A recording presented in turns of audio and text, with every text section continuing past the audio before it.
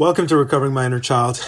My name is Kawan Saluja. Our first reading comes from Melody Beattie's The Language of Letting Go, and the topic is solving problems. I ask that you might help me work through all my problems to your glory and honor. Alcoholics Anonymous. Many of us lived in situations where it wasn't okay to identify, have, or talk about problems.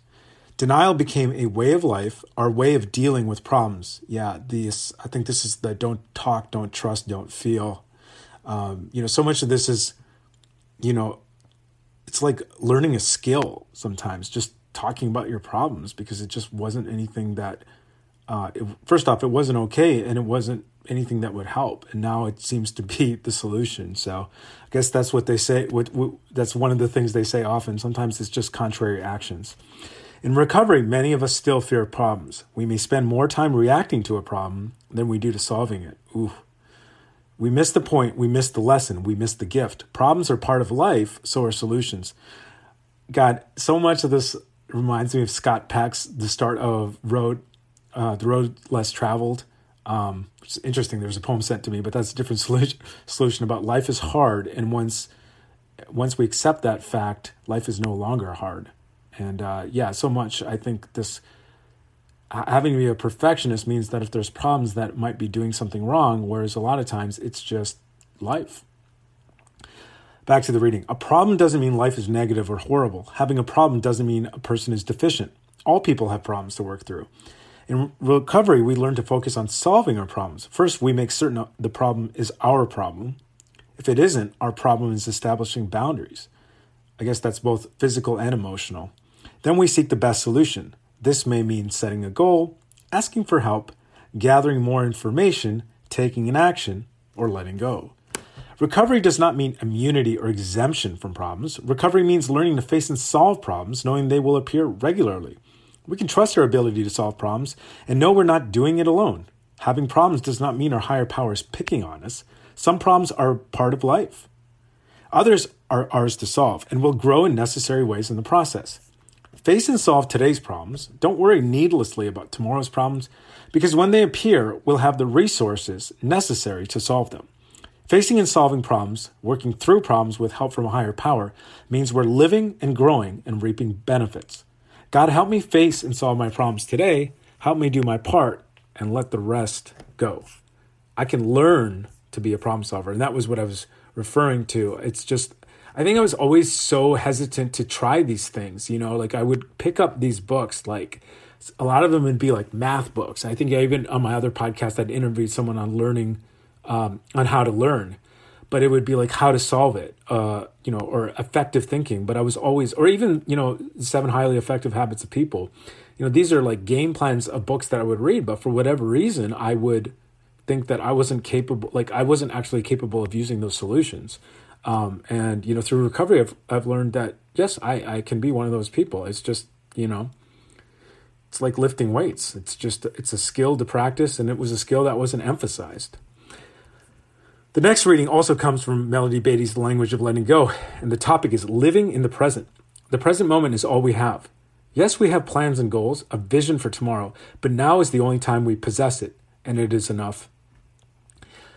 Yeah, and that's another, I wouldn't say that's learning again, but I have noticed that a lot of, when I look at how I was before recovery and how I am starting to become, and like what my vision is to accept reality.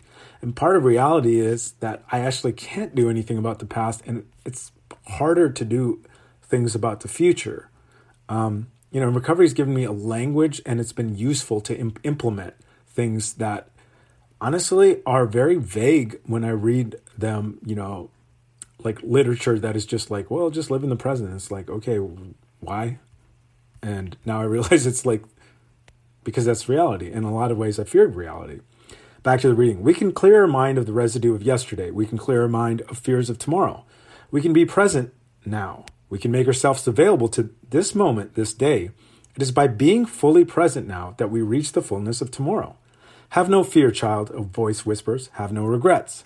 Relinquish your resentments. Let me take your pain. All you have is the present moment. Be still. Be here. Trust. All you have is now. It is enough. Today, I will affirm that all is well around me when all is well within. And I just love Mallory Beatty always bringing it back to the inside job. The next reading comes from ACA Strengthening My Recovery, and the topic is progress. To make progress, we must want the ACA way of life and all that it has to offer. Many of us faithfully go to our weekly meeting and feel we are working the program. We recognize that ACA has helped us make positive changes in our lives, but our enthusiasm isn't the same as it once was, and there doesn't seem to be much change happening anymore. Definitely been there. Yes, there are certainly other things we'd like to fix in our lives, but it's just not happening. While we appreciate the honesty that happens in our meeting, we're starting to think the program is no longer working for us, that it might be time to move on to something else. I feel like this is talking to me. If we find ourselves thinking these thoughts, it may be time for an inventory. Do we have an active relationship with the higher power? Do we have a sponsor or fellow traveler we talk to regularly for support and guidance? Yes. Do we go to other meetings, maybe even phone or internet meetings, to get a fresh perspective? I love that idea of fresh perspective. Have we done service work to step out of our comfort zone? If we answer no to these questions, maybe it's not the program that's not working. Maybe we're not seeing the full potential of the program.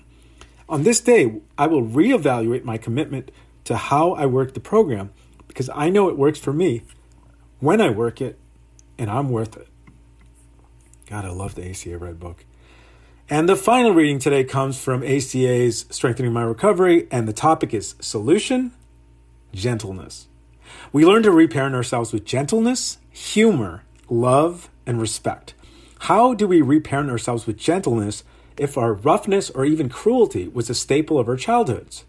As we grew, we may not have felt capable of kindness toward ourselves because our critical inner parent was always in our head, saying things like, "You fool, your life's a mess and you're to blame." Wow. It's interesting because I didn't understand why I would be gentle, because I just always associated that with weakness. But I just think part of gentle is just is really how that would manifest in my life is like looking at progress, not perfection, and not being so hard, and not always wanting to go really fast.